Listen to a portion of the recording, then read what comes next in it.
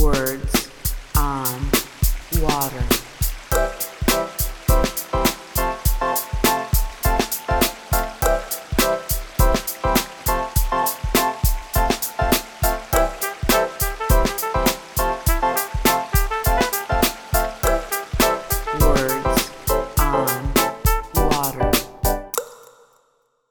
Hi, welcome to Words on Water, a podcast from the Water Environment Federation. This is the host, Travis Loop. Very excited for this fun episode to talk about a program called Unleash and a hack that took place around sanitation challenges, public health challenges in Alabama. I've got three guests with me for this episode. I have Anastasia Miskell. She is a water engineer with Arcadis. How are you doing? I'm doing well. Thanks so much for having me. Yeah, great to have you on here. I have Gabby Idokazu, a PhD student in biosystems engineering at Auburn. Gabby, thanks for joining the podcast. Thank you so much, Travis, for having us. Absolutely. And Lindsay Broderick, structural engineer out on the West Coast in the Bay Area. Lindsay, thanks for joining. Thanks so much. Excited to be here. Looking forward to this a lot because I need to learn more about Unleash and how these hacks work. So let's start really big picture. What is the Unleash program? Yeah, so I'd love to jump in on that, Travis. So Unleash, the broad program, is essentially looking at innovation through the SDGs. So we're looking at innovating on the SDGs in an effort to really propel and move those SDGs forward. So in 2017, 2018, and 2019, it was actually an in-person event that brought together 1,000 change makers from around the world, which is kind of insane to think about that many people assembling. And was an intensive program that really walked talents through this innovation process in hopes of propelling those SDGs forward. So at the end of it, it would culminate in a pitch competition, kind of Shark Tank style. There were prizes. And so then when COVID hit, we shifted to a virtual hack platform. And so the first set of hacks that took place last year were 2-day events that took place over a weekend and were really localized. And so kind of the changes that were made from the in-person intensive program to the hacks was really trying to drill down into a localized issue in an effort to really make tangible impact. And so those were very successful. Those took place all around the world last year. And so we duplicated and made some changes and ran something similar this year. So for all of us on the line right now, Anastasia and I were both part of the organizing team. Anastasia was our fearless leader for the organizing team. And then Gabby was one of our talents. So that's kind of big picture, what Unleash is and the format and where we are now.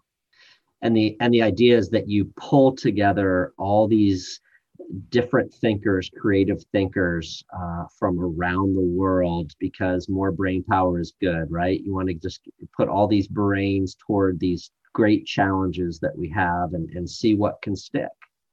Exactly. And it's, I think one of the main strengths of the program really is that thought diversity, bringing together people of different backgrounds, different experiences, and then also different expertise that really kind of drives that innovative thinking. And then there's also, the Unleash Innovation methodology, where we look at kind of the main stages of innovative thinking, which is problem framing, ideation, prototyping, testing, and implementation. And so kind of bringing together all those expertise, those ideas, and then walking through this process, I think is really the strength. So, some of the solutions that come out can be anything from a technology solution to a recommendation on government policy, and really kind of opening the door for a wide range of solutions, depending on how that group kind of jives and what their expertise really is and how they dive into a problem. Mm. And this term hack, I think commonly people think about hacking, computer hacking. You're up to no good, right? You're just trying to crack into a system and cause some mischief or, come up with something. So what could you explain what a hack means in the Unleash context? Yeah, I would say the hack term is, I wouldn't necessarily say we're up to no good, but I would consider it more of a term as disruptive, if we're talking about, say, the tech sector. And so really what we're doing is hacking an issue. So each of the hacks is centered around a specific problem statement in a local area that we're essentially, quote unquote, hacking into. And so ours was based on the wastewater and sanitation issues in the Black Belt of Alabama. Yeah. Well, let's turn to that. Before we talk about the specific hack there, I'd like to give folks a little bit of an understanding of what the situation is, what those challenges are in Alabama. We know that it's become a much bigger topic here lately, but the topic of the Alabama Black Belt and the challenges that they have started to get a lot of their initial national and international attention in the early 2000s, when a lady named Mrs. Catherine Coleman Flower started kind of raising the alarm about some of the sanitation challenges in the area. And so a little bit of background, the term Black Belt is a little bit of a pseudonym, with a big part of it being related to the rich, dark soil in the area, which was used historically for cotton farming. And so if you think historically, cotton farming at the time had a lot to do with slavery. And so now a lot of the descendants of those slaves are densely populated in that area. And so I say it's a pseudonym because it's a majority Black region in the Black Belt region. And now with cotton becoming more mechanized and industrialized, a lot of the economic bottom ended up falling out in that region. And so now you have a really densely Black populated area and a really densely impoverished area, kind of all in one in that Black Belt region. And with that rich, dark soil, soil percolation was a challenge, and it's very rural. Like I said, there's not a big economic base, and so it's pretty sparsely populated, and septic tanks are really common in rural areas just all over.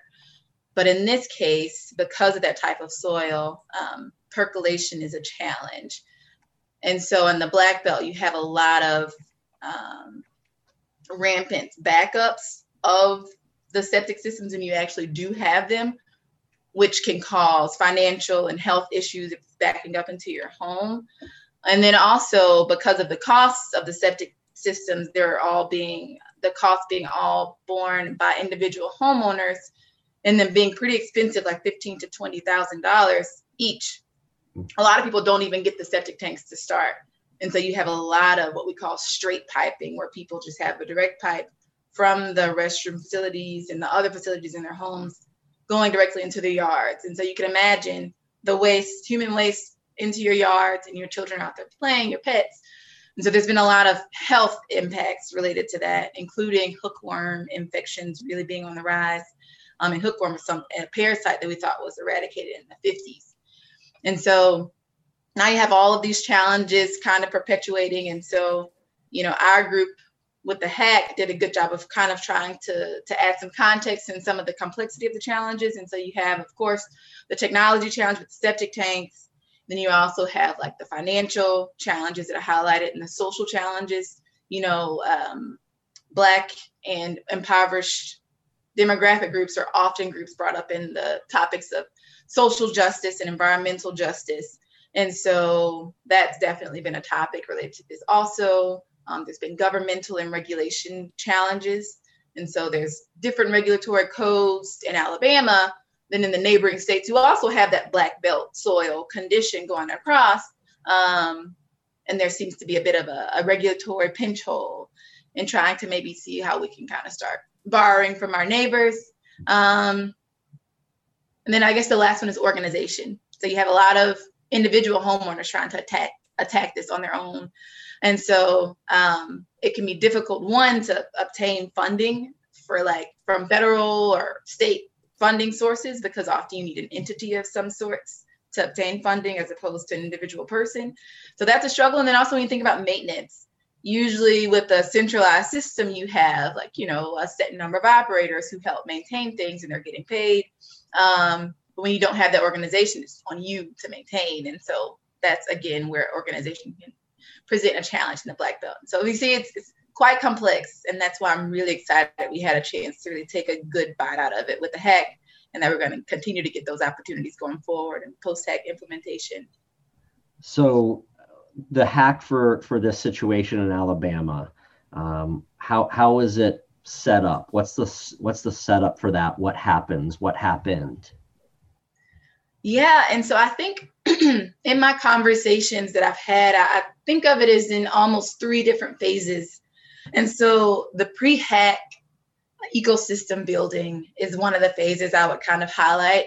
And so in that phase, before the hack, our organizing team, we had an incredible organizing team, as well as a team of advisors that came alongside us, WEF being a co-host and providing a number of advisors also. We all set out on the charge of building that ecosystem. And so that'll include partners who can provide technical expertise, partners who on the back end could provide implementation support and mentoring, sponsor partners, as well as our facilitators, and our talents, of course, which is really critical because in this hack situation, those are the folks who are actually coming up with what's going to be implemented. And so all of that ecosystem building, and especially with the community being a big focus, we had community partners being a big focus in that pre-hack ecosystem building phase.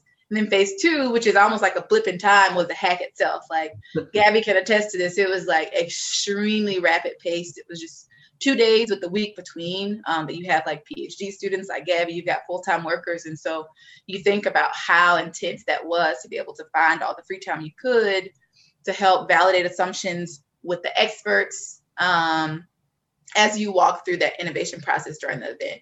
And so Lindsay talked about during the event, the main objective was to walk through those steps of the Unleash innovation process. And so there's 5 in total, but this hack focused on the first 3.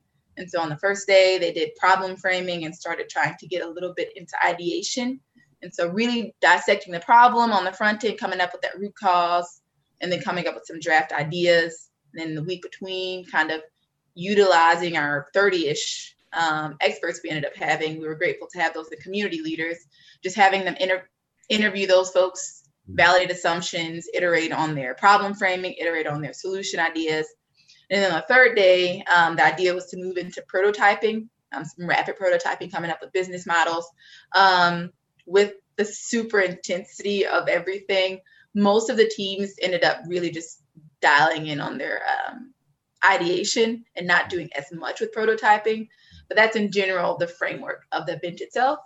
And then now we're in that third phase, which is the post-hack implementation phase, which again is like another much more robust time, continue to build capacity, build relationships with the community, and like come up with programming to make sure that the talents are able to bring their solutions forward with the guidance of their experts and communities leaders. So yeah.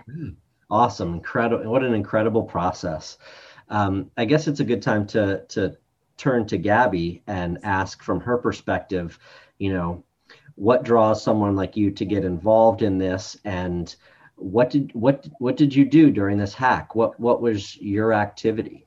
So funny thing, I was invited by a WEF member from my university, literally 20 hours before the enrollment closed. So I sent out my application, and I think it was accepted and all, but I was kind of going blind. I wasn't sure of what's going to happen. I just knew the topic was interesting. It's in my state. I'm not originally from Alabama, from my accent, you can tell, but it's so close to me. It's right there. I learned a little bit talking to some advisors, having classes and stuff, but never actually dove into the whole problem. So it's just by 8 a.m., 9 a.m., the beginning of the first day, I was just like expecting to learn more, maybe know some people, you know how academia works, right? We want networking, we want something. By noon, I was like, okay, this is going to be intense. I need to grab 2 or 3 cups of coffee and it was in this sense, it was exhausting. It was. And I know that, and I have a lot, and I always tell Lindsay that, I always tell Anastasia that, and Carol, other members of the organizing team, they were magnificent. They were like, they made everything seem so smooth for us, for the talents, for us to be able to work on what we wanted to work. So yeah, I spent 10 days on a Saturday and 10 hours on a Saturday, and then 10 hours. It felt like 10 days in one day though, right? Well, 10 months, maybe, I would say. Honestly, it was very, very intense. And my group, we had people working on the East Coast as well. So we had the timing issue, the time zones issue, and we were trying to navigate all that. But in my team, for example, so you just have an idea, I'm in academia, and I worked a little bit outside of academia, but I have most of my experiences in master's and PhD studies. 3 of other members of my team are more technical. So they're water engineers. They work in companies. And the 5th member, he worked with government agencies. So we had, all those 3 super different and super nice perspectives that the other 2 never knew about it. When people start talking about government agencies to me that are not even from the US, I'm just like, I have no idea what you're talking about.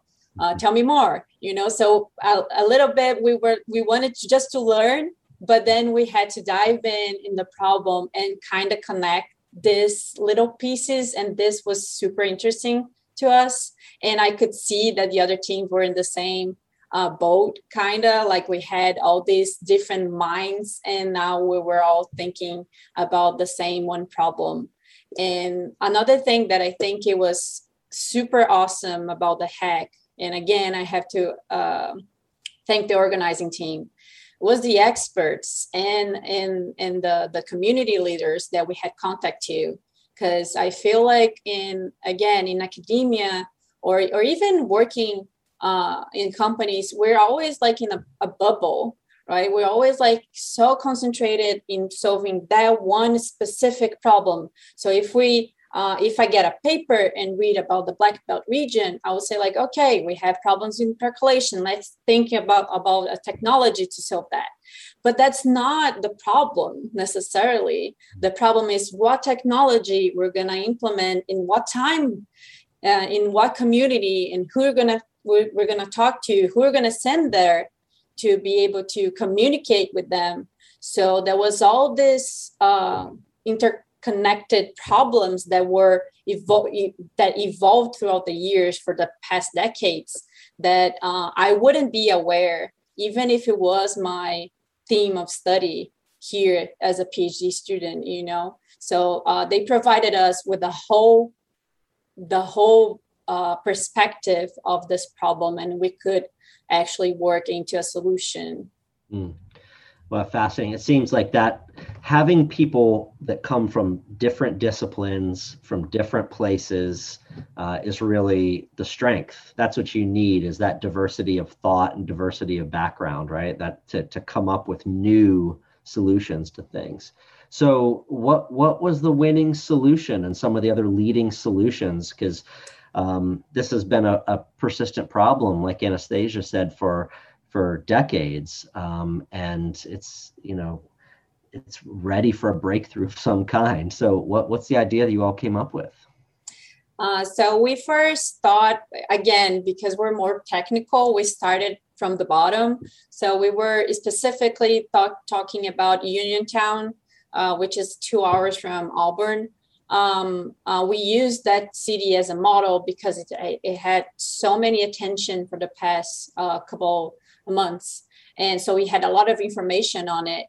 And they have pretty strong tilapia farms and pretty strong cheese production plants. So we knew that those were like, apart from the sewage, apart from the population, the city wastewater treatment plants would also have to deal with those industry wastewaters.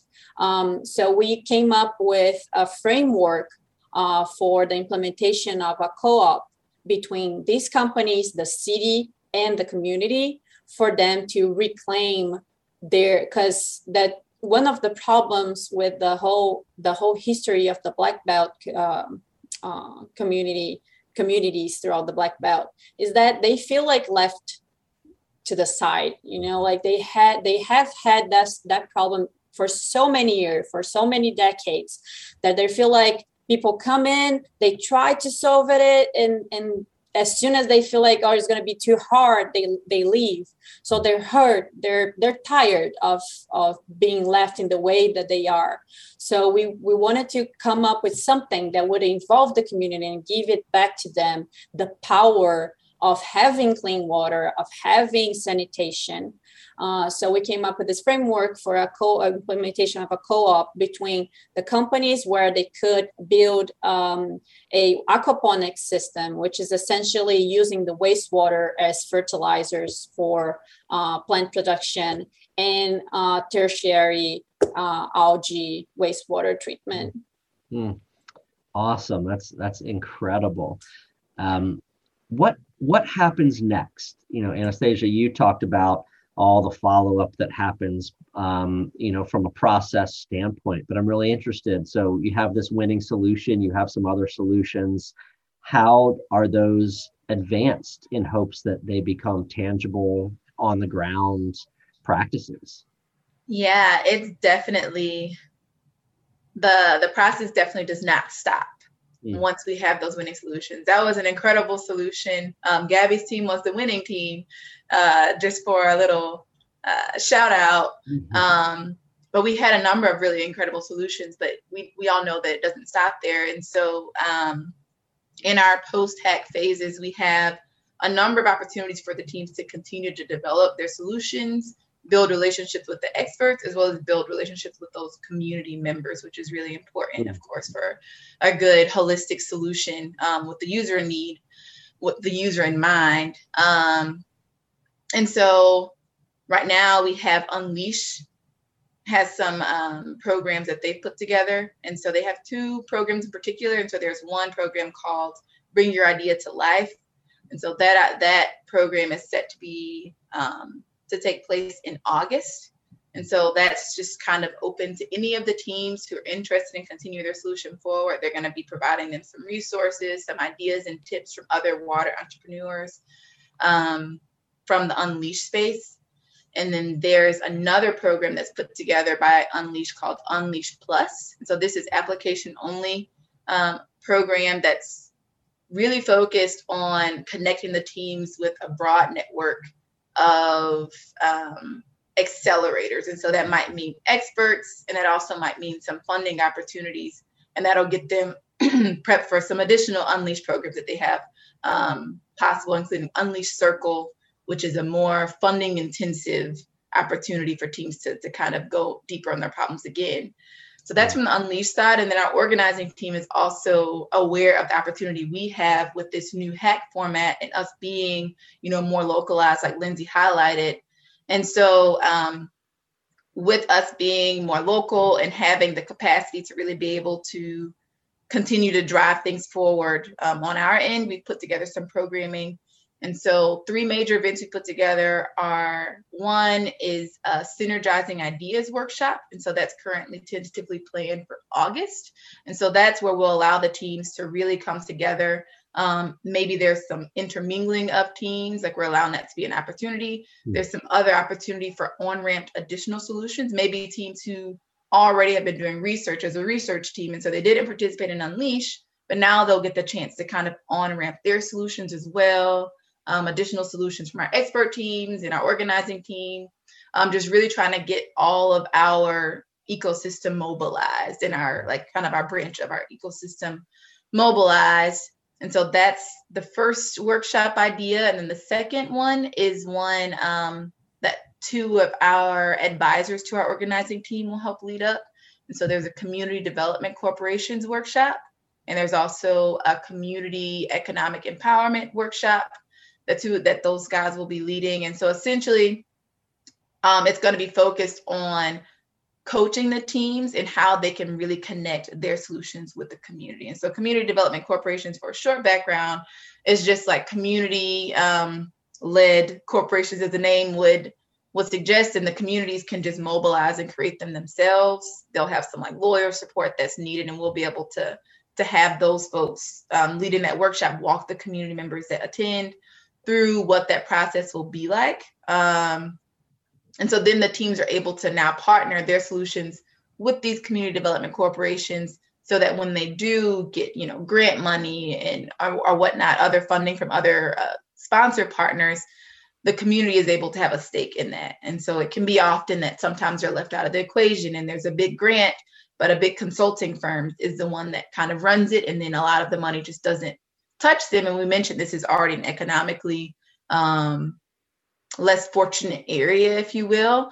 And so we want to make sure that we're creating those economic opportunities. And so again, our other expert with the community economic empowerment is just going to talk the teams through how, when you do have grant money or other funding that you are using on a project in the community, how you can leverage that to help create businesses. And so that's something his company does.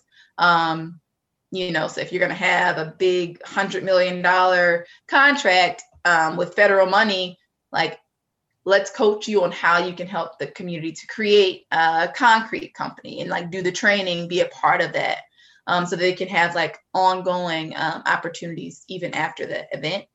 So that's the second event with a little bit of explanation on kind of the idea behind that. And the last one is our collective impact workshop, which will actually be in person in the Alabama Black Belt.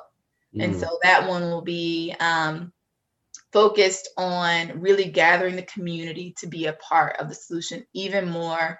And so the idea behind the collective impact framework is just having a no fault environment, and everyone comes in and you leave your titles at the door and you really just dive in to try to come up with the most effective solution. So those are the main program things we have in line now, in addition to, of course, community outreach and social media and marketing as we come into opportunities. And Anastasia, if I could just add to that too, all the items and the phases that Anastasia has outlined is really in the spirit of impact and not recreating what's already been done. So really what we want to do with our panel of experts and also with all the people that are involved is really just try to leverage and elevate as much as we can and really organize between those folks. So we make sure that, we really are moving the dial forward, as you might say, and not recreating or really starting from zero. So that's really what we're trying to do in this post-hack phase is, take the groups that participated, take our experts and take the community and some of that existing ecosystem and really sit down and say, how can we make tangible impact? Yeah, absolutely.